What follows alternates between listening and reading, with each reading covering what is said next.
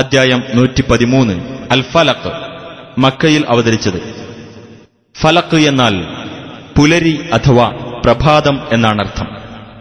പുലരിയുടെ രക്ഷിതാവായ അള്ളാഹുവോട് ശരണം തേടാൻ പഠിപ്പിച്ചിട്ടുള്ളതുകൊണ്ടാണ് ഈ അദ്ധ്യായത്തിന് ഇപ്രകാരം പേർ നൽകപ്പെട്ടത്. ബിസ്മില്ലാഹിർ റഹ്മാനിർ റഹീം. ഖുൽ അഊദു ബിറബ്ബിൽ ഫലഖ്.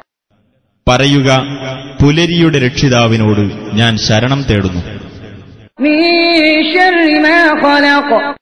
അവൻ സൃഷ്ടിച്ചിട്ടുള്ളവയുടെ കെടുതിയിൽ നിന്ന്. വമിൻ ശർരി ഗാസിഖിൻ ഇദാ വഖബ്. ഇരുളടയുമ്പോഴുള്ള രാത്രിയുടെ കെടുതിയിൽ നിന്നും. വമിൻ ശർരി നഫ്ഫാതാതി ഫിൽ ഉഖദ്. കെട്ടുകളിൽ ഊതുന്ന സ്ത്രീകളുടെ കെടുതിയിൽ നിന്നും. വമിൻ ശർരി ഹാസിദിൻ ഇദാ ഹസദ്. അസൂയാലു അസൂയപ്പെടുമ്പോൾ അവന്റെ കെടുതിയിൽ നിന്നും.